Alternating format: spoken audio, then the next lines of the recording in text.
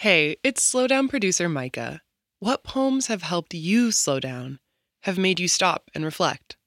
We want you to send us your selections for a series of upcoming episodes.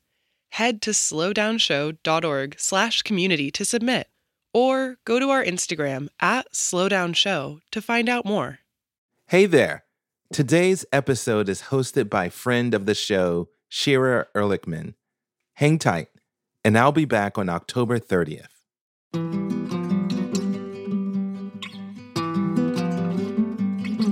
I'm Shira Ehrlichman, and this is The Slowdown.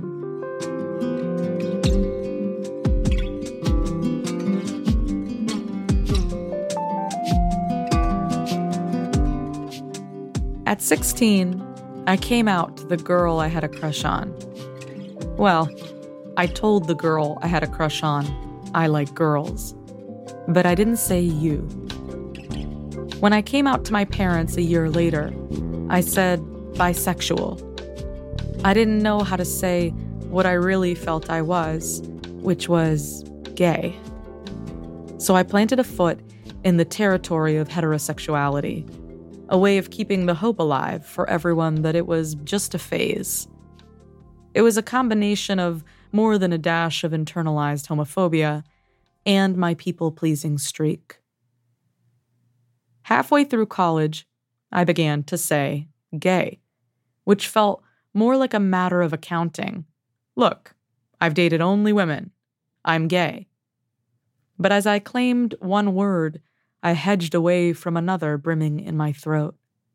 Queer, a word which felt too outsider, too much of a vintage slur. Yet, full of possibility, queer would wink at me, but I'd look away. A decade later, living in New York City and steeped in my independent adult life, gay started to feel like it really belonged to men, so I tried on lesbian. Cute, except sometimes it rang alien or clinical. Its clunkiness made me shy. On bold days, I tried dyke, and what was that new feeling that arose with it? Pride.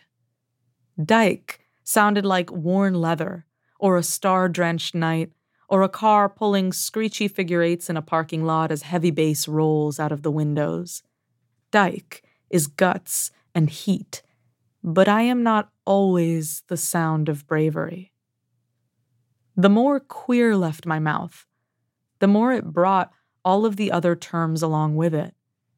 It was no longer a historical bruise. Queer collected all of me into its open arms. Dyke, lesbian, gay, tomboy, wholesome, freak, femme, possible, and evolving. Through the journey of these words, I've come to see that expressing who we are becoming rightfully obsesses us. What we can't say takes up as much space in our mouths as what we can. We fold and unfold language so much that we think we may have ruined the paper, but the task is learning to love the creasings. Today's poem centers around the defining relationship of a mother and child.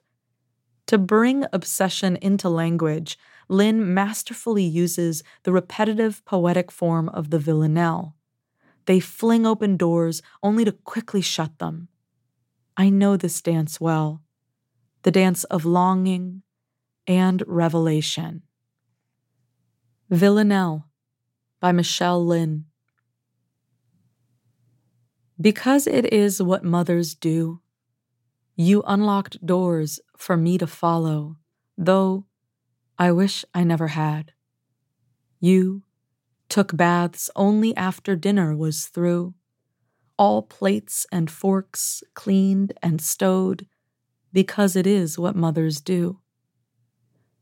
And in that tub of water you drew, I was only 4 when you let me know I wish I never had you. Because you took that ticket and flew to America, full-bellied, when told, because it is what mothers do. I hid sharp things when it was time to, brushed your hair with such control I wish I never had. You, your love of windows, skies, and brews. Mother, I am letting go, because it is what mothers do. I wish I never had you.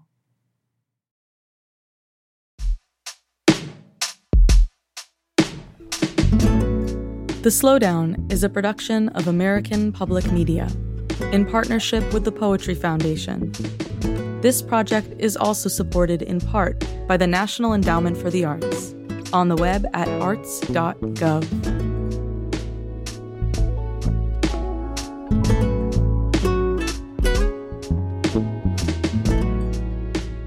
To get a poem delivered to you daily, go to slowdownshow.org and sign up for our newsletter. And find us on Instagram at slowdownshow.